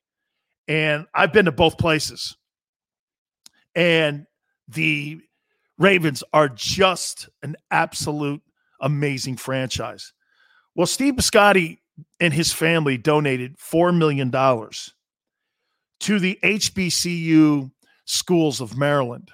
And this was all in honor of Ozzie Newsome and Ozzie's impact that he had not only in the community, but also in the National Football League, and also what he meant to the Ravens. Isn't that cool? That you get a organization that thanks you, okay? That thanks you because of your service and what you meant. Oh, by the way, he also, Ozzie Newsome, helped Ray Rice. I'll get to that in a minute here. Ozzie Newsome's impact. By the way, Ozzie didn't go to an HBCU college, historically black university. He went to Alabama. He played for Bear Bryant. Ozzie played for Coach Bryant. Okay? And the impact that he had now in that community is just incredible. It's like some of this money will go to Maryland Eastern Shore and some of the black schools and the high schools also in those communities. And this is all because of Ozzie. It's just tremendous. And just a small story of what Ozzie Newsome did. Remember the Ray Rice story, right? Knocking his girlfriend out, punching her in the face. Media went nuts. Rightfully so. Was tarnished for the rest of his life, and should be. Was a staple in that community was Ray Rice. The family loved him. Ozzie loved him. What did the Ravens do? Did they kick him away from the program? No. Did they play him again? No. Do you know what Ray did? Ray went because, get this, ownership and Ozzie wanted to try to get him back on the field. Do you know what Ray did? Ray goes to ownership and to Ozzie Newsome and says, you know what, man? I got to work on being a better man. I just got to work on being a better man. I can't have something like that on my resume and not being a better man. By the way, I respect Ray Rice, and I'm going to show you why and tell you why. At the time, it was his girlfriend when he punched her in the face. And you know what he is now? He's a spokesperson for the National Football League on what not to do. That's what that Ravens franchise means. I really love that Ravens franchise. This is going to be now, as we transition over to this, one of my favorite stories. Because I want to get to the skinny of this here. Steve Ehrhart's with us now, the executive director of the AutoZone Liberty Bowl, and at one time the executive director of the USFL. I appreciate you coming aboard, Steve. Thank you so much. Well, glad to be here with you. This is high tech here. This is really impressive here, Dan. So glad to be here with you. So yeah, we're here, and you can see this is a mural on our wall behind of the full stadium here at Liberty Bowl Memorial Stadium here in Memphis, where the Memphis Showboats once played here, and we now have the AutoZone Liberty Bowl college football game. But glad to be here with you, Dan. I know you got a golf tournament. We're going to hit on all that here because I got lengthy questions here for you, and so I guess the USFL's back, right, Steve? Well, we'll see what happens on that, and the USFL, and you certainly are a football guy who's been around for a long time, but there were so many people that worked so hard and, as I said, put their blood, sweat, tears, and fortune into the USFL back, it's almost on our 40th year anniversary, but people worked so hard to develop a great product, and we were on a par in a lot of ways with the NFL kind of game. We had some great players. I mean, I've got a full wall of Reggie White's jerseys, and he went into the Pro Football Hall of Fame, and I once told the Philadelphia Eagles owner, he's not only better than anybody you got on the team, he may be better than anybody in the whole doggone NFL, and of course they didn't believe me until Reggie then led the entire league in sacks. But we'll see what happens. Those of us around the USFL, then there's many still around. I mean, you guys down there in Florida, I mean, Jim McVay runs the Outback Bowl. He worked with the Tampa Bay Bandits. I got a call today from the lawyer for the Tampa Bay Bandits organization, said, "What's going on?" And I said, it was a surprise because over the last 35 years since the infamous trial, which we can talk about, many people have tried to jump in and say, well, let's jump on the USFL, high quality, I guess the visibility we had and the great results that we had. And we've never really said, hey, you can just have these rights or, sell the rights. What we've tried to do is hang on to the great legacy of the USFL. Not that we're not open to working with somebody or some entity, or whether it's Fox TV, if they're serious about trying to really do this in a classy and really successful kind of way. And as we know, there's been many different attempts over the last 30 years to start a spring league. And we've looked at most of them. They've come to us, and none of them were well enough funded, whether it was the early XFL, whether it was the AAF. I mean, Steve Spurrier coached in it for a while, but of course we knew they were going to run out of money, which they did pretty quickly. And so what we're going to try and do is dig into this, see who's this new guy that says he owns the rights. He didn't get them from anybody that worked in the league. I've had, as I say, Carl Peterson, who was the president, part owner of the Philadelphia Baltimore Stars, who won the title, went on to be the president of the Chiefs for many years. Talked with him. Bob Caparell, the president of the Breakers. I talked to, as I say, Tampa. Jerry Sklar, president of the Birmingham Stallions, and none of them have said that they had transferred any rights to this guy. So we're going to have to dig into it. I need to reach out to Fox and see really what they're thinking about here. So whether it's back or not remains to be seen. This is crazy. I mean, I guess the guy's name is Brian Woods. I reached out to him too with this spring league, and I wanted to get him on, and they're not taking any interviews right now. Now I know why, because he's under the assumption that he has the rights to the USFL, and for Fox to jump the line like that, I knew, like you said here, Steve, I knew that you guys still have royalty checks. They're not gigantic, but I know certain guys, because of the merchandise that you guys still make money on, there's a group of you guys that are still like guarding this thing here. And you guys, I've heard people, I've talked to Carl Peterson about this, where Carl has said to me, he goes, we're looking to see if there's a partner that maybe we can go into business with. But why would Fox and another entity think that they own the rights to the USFL when obviously they don't? Well, and that's what we need to dig into. And, I got a lot of respect for Fox, and I'm going to be reaching out to Fox, Eric Shanks, the the president of the sports there. And our attitude is not to be, antagonistic or angry or legalistic. We just want to say, look, there was such a great legacy. Here we are nearly 40 years later, and the people that are old as I am, still remember it. But even a new generation respects the great players that played in the league. I had a call from a guy the other day that said, he's thinking about doing a book on one of the most inspirational players he's ever known, and it was Sam Mills, the great undersized linebacker. And there's so many great legacies that we want to protect. That we don't want somebody to just come in and do a half. I guess half. Yeah, it's all good. I don't want to say the half A word, and so we're going to be conciliatory. And if anybody from Fox is watching this, we're not here trying to be antagonistic or pull lawyers out or anything like that. We just say, if it's going to be done right, let's get back to the people like Carl Peterson. He's going to be a Hall of Fame general manager, having put the Kansas City Chiefs on the map. Let's get the people that really gave the blood, sweat, and tears and investment into the original USFL. We had an unbelievable end of the situation with the trial. I've still got the doggone $3.76 check. I keep in the safety deposit box. I was just about to donate it to the Hall of Fame here, but I've hung on to it, I guess, somewhat sentimental. But with the Tampa Bay Bandits lawyer called me a few minutes ago, and he's the grandson, I guess, of one of the owners. He said, "Well, I found some old documents with checks on your name, Ehrhart." And I said, "Holy cow, that's a long time ago," because that was when I was the last chairman of the executive committee, and we were dispersing the attorney's fees, monies that everybody had thrown in when we got into that crazy lawsuit with the NFL. So you're absolutely right. And Dan, and I appreciate you speaking about it, because, there's always room for some,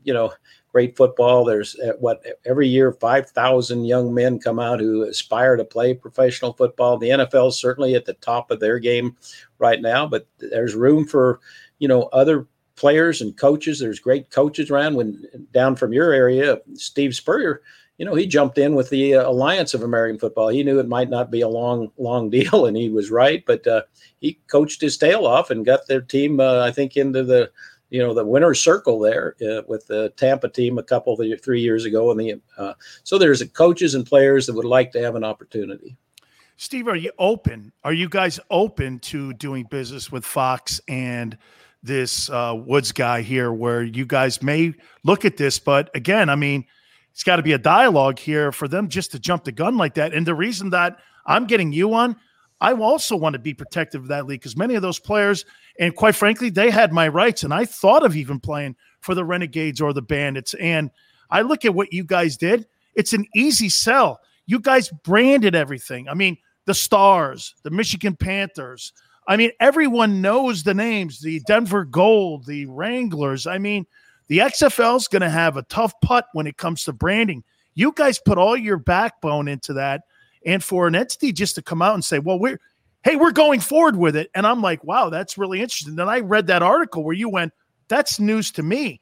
Yeah. Are you open, though, for dialogue? Well, I certainly with Fox, we have great respect for Fox. I know some of the folks at Fox Sports, and they do a great job with the NFL and with college football. None of us on this side of the fence know this fellow Woods, but we're open to talk to him. But it takes deep pockets to get into this game, as these other entities have found out, whether it was XFL or American Alliance, what their name, the AAF, or the XFL. Now it's looking like here's a third iteration of the XFL. And if somebody has the dedication and the deep pockets to make it work, yes, we're open to it. Because I say I'm so proud to be on with you, Dan, because your enthusiasm, you remembering the names. That's terrific. And we were just talking here over the last year or so about, it's about time for us to have our 40th anniversary of the founding of the league. I know back in 1982, so that's coming up next year, that when we were having meetings and, talking about what could we do here, and went to New York and, bought some chairs and tables and then got going. But we really, as you said, Dan, everybody really gave of themselves. And it wasn't just I don't want to say fly by night of anybody else, but we really busted our tails to put together something that was really something that would be great to be prideful of, and to have a great legacy, and the kind of players. And even today, and again, I'm proud that you remember all these folks, Dan, that, when they look back at it and say, wow, that was a great experience. We don't want to have anybody sully the name, so to speak, and go in there and then have it blow up trying to use our name. But yeah, I don't know if anybody is listening out there that knows, but around, trademarking and all that stuff, it's kind of a morass there. But for the last 37 years since we've kind of we've kept in business, so to speak. I've got a little bank account. I was elected to be the last guy to kind of disperse the monies and that kind of thing. So we've always kept a little bank account. We've done some licensing. And so we've been continuously in a low key, trying to protect the mark, so to speak. Again, we're not trying to make this a legalistic thing. And if somebody really wants to, lock arms and say, let's make sure that this great legacy is respected. Wow. These people do not own the USFL. You guys do. And I'll do everything in my power to make sure that message gets out there, because I know what you guys did. I know how hard it was to keep that league afloat. And you guys, I am a huge fan of it. Now, I'll ask you this. You think there is a passion for spring football? That's a great question, Dan. And I've been living that for 35, 40 years, Because, Steve, am I right? That was really, besides the NFL telling the networks, once you guys went to the fall, and I know a little bit of the background, they told the networks, you air the USFL, our relationship with you will no longer be. And that's kind of what the Death Star was for the USFL when you guys went into the fall. So in the spring, do you think it could work? Well, these are facts. Now, back in when we kicked off in 1983, and nobody really knew about us, but there were some really good people. I'll use the Carl Peterson example. Here's one of the great personnel guys of all time, and put together the Philadelphia Stars, and they won the title the first year. No, wait, the Michigan Panthers beat them. Michigan Panthers did. Michigan Panthers with Anthony Carter beat them that first year, but then the Stars won the next 2 years. But there was starting from ground zero, and in that first springtime of 1983. We outrated Major League Baseball. So there was certainly, some success there in the springtime. I can remember the first few weeks were really great ratings, but we ended up the first year with very solid ratings that were better than basically anything else in the springtime. And so then we went into the second year and we expanded. We brought in the Houston Gamblers, the Pittsburgh Maulers, or down in your area, the Jacksonville Bulls there, and Larry Zonka was the the general manager down there, and some people say, well, we expanded too fast, and then there was too much pressure economically. Maybe we did, maybe we didn't. But then when we got into the third year, and of course a lot of people have written about it, Donald Trump bought the Generals. He was people forget he was not the owner the first year. Walter Duncan, the Oklahoma oil man, who was a wonderful man, he's since passed away. He was the guy that when he and I were down in Georgia under assumed names, signing Herschel Walker, and Herschel to this day still loved Walter. And Herschel does have a close relationship with Donald Trump, no question. Oh, no, he was on a couple days ago, Steve, and he said one of his most treasured times was being a general, and said he loved playing for Donald Trump. Oh, that's great news to hear. So, and I have a lot of respect for Donald. People, Donald, half the people love him, half the people don't. But Donald, his mission was to play in the fall. Now he had a different pressure because he was up there in New York City, and the Giants and the Jets controlled the football marketplace up there. It's not really a college town; it's a pro town, and as the folks in New York are watching this, they understand that. I mean, it's not like some of the areas here down in the South where college football is so dominant, and so he had different pressures and felt strongly that they had to play in the fall and go head to head against the Giants and the Jets. And remember, he signed Lawrence Taylor away from. Yeah, he did. That's right. And and he built a great program. He brought in Doug Flutie, and they had some great players there, and that went on to play in the NFL. And so there was certainly a dichotomy there between the desire by some of the owners, and led by Donald, to feel they had to go head to head in the fall. And other owners who felt, well, if we just stay in the springtime, we can survive well, because if we can get good enough players and coaches, which we did have at the time. I mean, I believe, Dan, you may have the stats, but after we went down in 1985, there were like 176 players that went straight into the NFL. 13 guys made the Pro Bowl the next year after the USFL went under. Get this. 13 players were named to the NFL's Pro Bowl. Yeah, so that's the very best players there. I mean, down here, our little old Memphis Showboats team, we had two defensive linemen, Sam Clancy, who Pittsburgh played with the Browns. he went to the Browns, and then Reggie White, of course, went to the Eagles, and then on to Green Bay, and then the Sharks.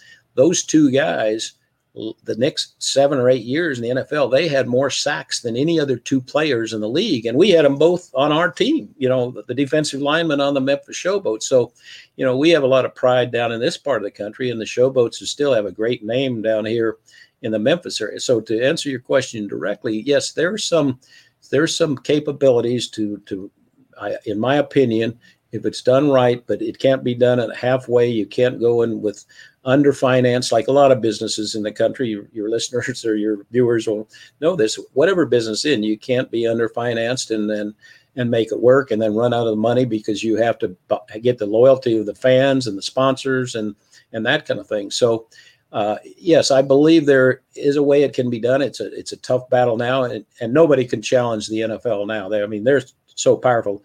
We could go head to head and sign the Reggie Whites of the world back then because, when the USFL came along, the NFL wasn't paying very big salaries. I mean, That's right. Michigan Panthers, I think, went out that first year, and their owner, Alfred Taubman, some of the listeners remember, Alfred Taubman, a great shopping center guy.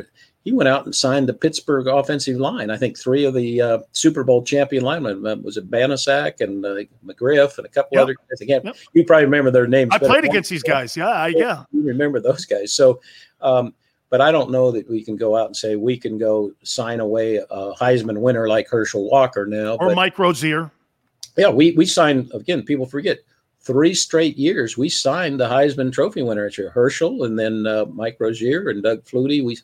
3 straight years we signed the Heisman Trophy winner. So we had great credibility. Now, can that be achieved again? Probably not, because the NFL has got so much money. But if somebody like a Fox decides, hey, we're better off instead of paying these billions of dollars to the NFL, can we start a competitor league? And this is America. Entrepreneurship is there, and there's plenty of folks that would love to. There's plenty of great coaches. I think of some of the pioneering coaches in the NFL. I mean, June Jones, for one. June, he and Mouse Davis had the run and shoot, and then Spurrier, bandit ball. I mean, Steve went on and took that and to great heights there. And, we had great coaches and great players and great loyalty to the fans. So can that be achieved again? It's going to take some serious money and serious commitment, and not some kind of deal where, hey, we're just hoping we can, scare up some investor types, which is what a lot of these leagues over the last 20 years have tried to do.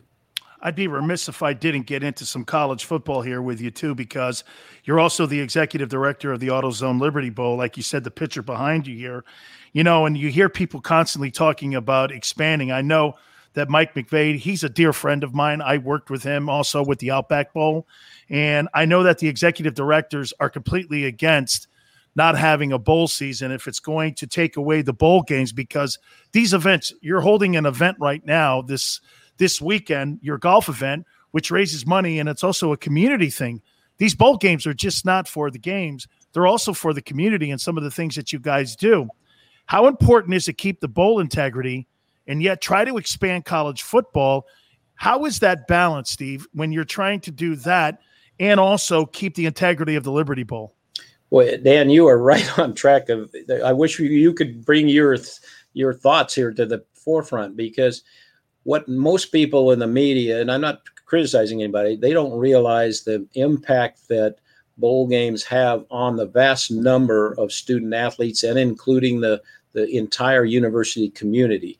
Now, for those people that are just looking about the number one team in the country and talking about, we got to make sure we have a champion, they forget that, when you have 38 bowl games, what do we have now, 39, that the 100 or so players on those teams, this is one of their great experiences in their life. We oftentimes have players that come down and play in the AutoZone Liberty Bowl. It's the first time they've really been on a trip, instead of just going overnight and getting on a bus and playing a game, to experience, like here in Memphis, the Civil Rights Museum, St. Jude Children's Research Hospital, Beale Street for some music history. And this is a great opportunity for them to connect with their families and the constituency of the university. And, there's a few players, the stars. The stars are going to take care of themselves. They're going to sign contract with the NFL. They're going to be fine. But if there's 200 players each year, and 2 or 3 of them are going to be, stars or get into the NFL, that's one thing, but trying to have a great collegiate experience for them. And I always talk about it, and hopefully some of your listeners out there, the bands, for example, there's more kids playing in the university bands than there are playing on the football team. And this is their time to showcase. They work and sweat all through August and through the fall to perform, and for them to get to go to a bowl game. And in our case, they come down a parade down historic Beale Street, and then they play at the game. And this is a great experience for them. So I think sometimes we forget that we're talking about thousands of young people, that this is one of the great experiences in their life. We're not just talking about trying to identify, who's number one. There's a much bigger issue than that. So yes, we certainly want to make sure that the integrity of a bowl system is folded in with whatever issues of expansion to say, okay, more teams. And, there's so much emphasis on saying, well, who's number one, versus saying, okay, if a team, plays in a bowl game, a new bowl game, look, as you know, the Boston's going to have a new bowl game up in Fenway Park this year. And so whoever gets to play in that bowl, have a great experience, go play in the bowl game instead of somebody knock it and say, well, that's just not. But talk about the couple hundred, student athletes, and then, several hundred of the band kids. This is a once in a lifetime experience. And many, many times we'll talk to the young student athletes, and they've never had a chance to be on a real road trip. Maybe they got recruited and they got to go visit one day a university, but this is an experience for them to connect with their families and the institution. So yes, we'd certainly like to, put that together. And we're a community organization. Most of the team, like Jim McVeigh, you mentioned down at the Outback Bowl, runs a great show down in Tampa, and they have events all throughout their year.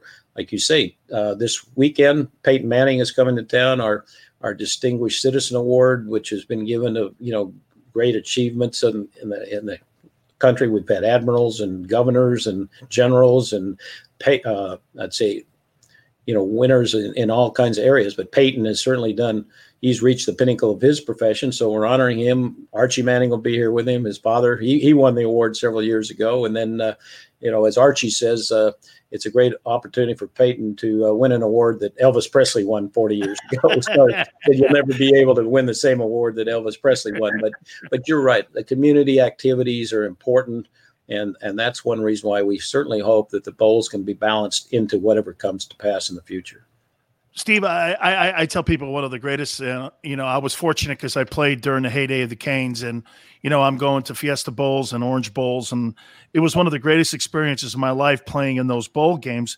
And I tell people, I think television and the TV networks are destroying the bowl games because it's almost impossible for you guys to find advertisers, just to keep them appeased, because, they're always going to put the hierarchy bowls. Now, the Liberty Bowl is not going to have to worry because of the brand that you guys have built there. Liberty Bowl is part of the original bowl games.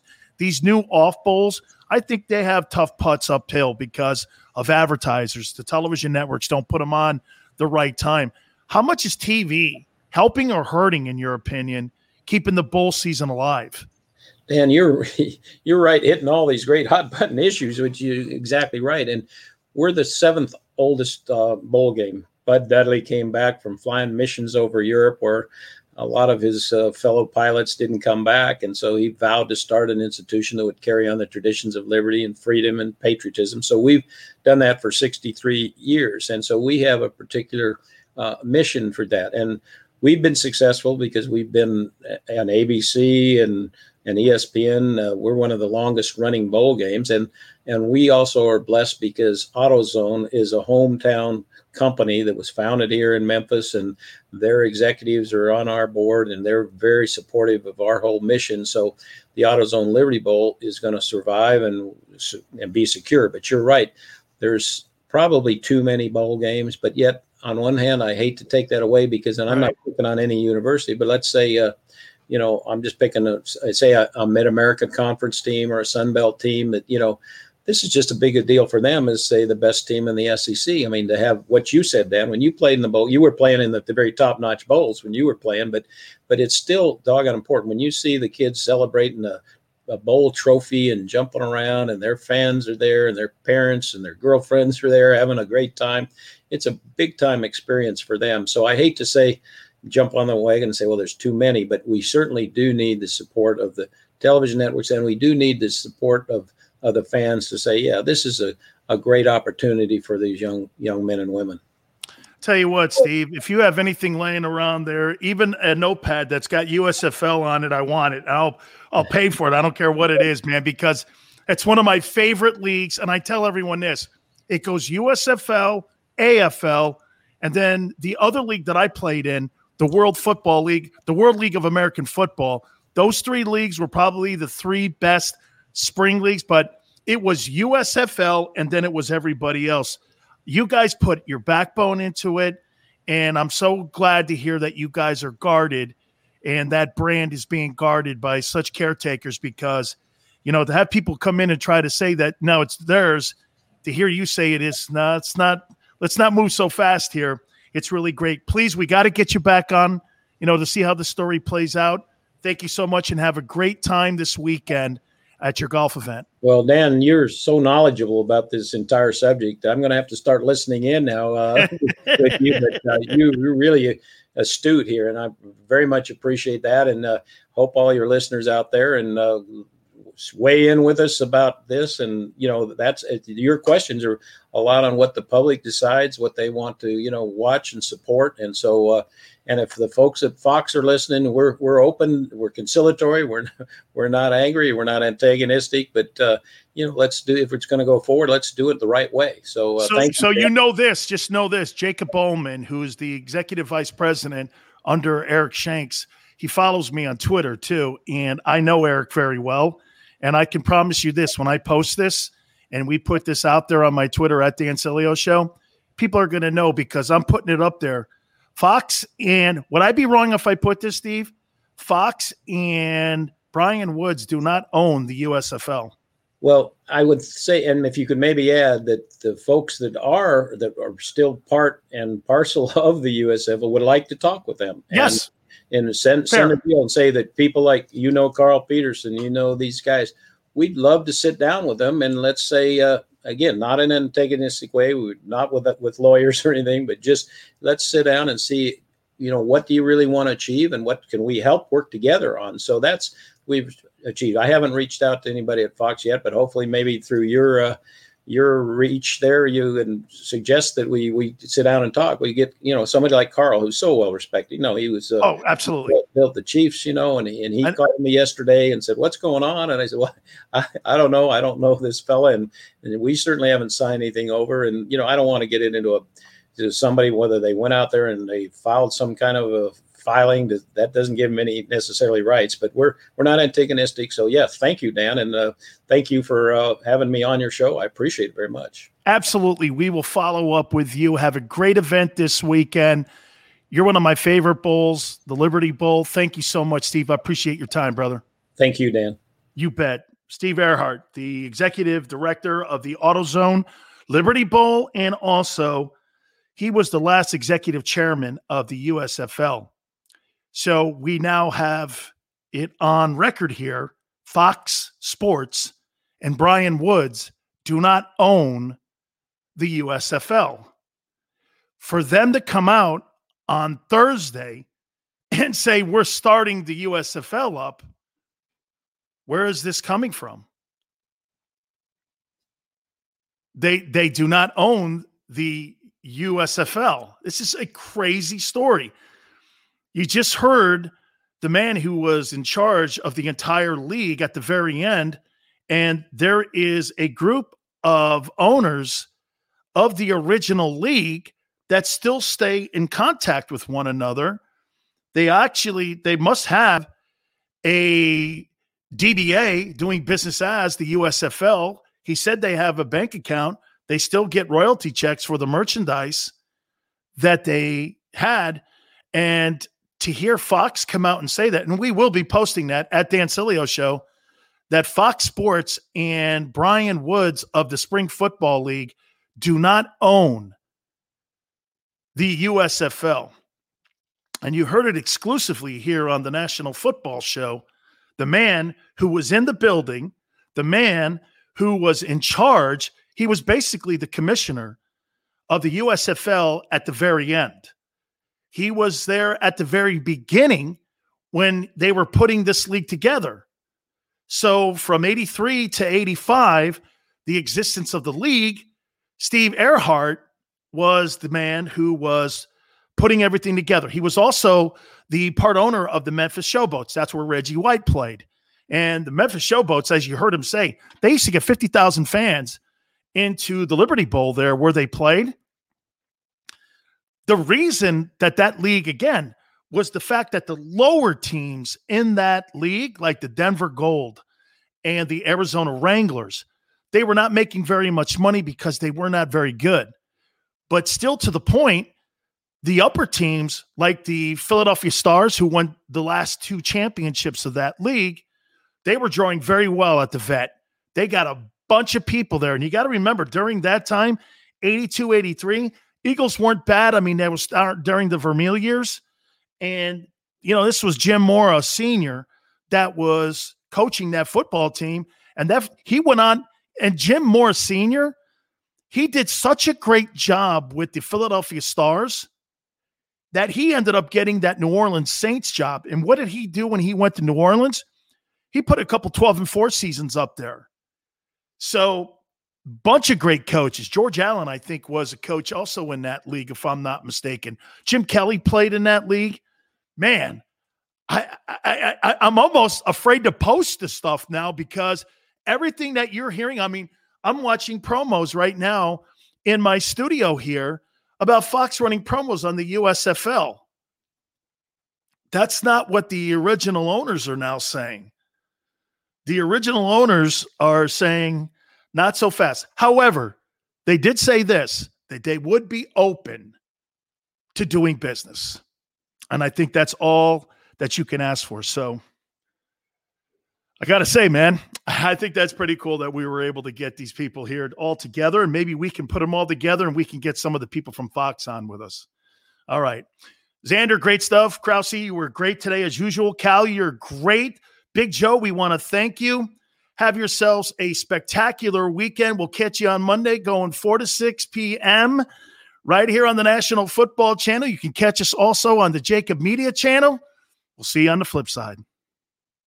Say goodbye to your credit card rewards. Greedy corporate mega stores, led by Walmart and Target, are pushing for a law in Congress to take away your hard-earned cash back and travel points to line their pockets. The Durbin-Marshall credit card bill would enact harmful credit card routing mandates that would end credit card rewards as we know it. If you love your credit card rewards, tell your lawmakers, hands off my rewards. Tell them to oppose the Durbin-Marshall credit card bill. Save big on brunch for mom, all in the Kroger app. Get half gallons of delicious Kroger milk for $1.29 each. Then get flavorful Tyson natural boneless chicken breasts for $2.49 a pound, all with your card and a digital coupon. Shop these deals at your local Kroger today, or tap the screen now to download the Kroger app to save big today. Kroger, fresh for everyone. Prices and product availability subject to change. Restrictions apply. See site for details.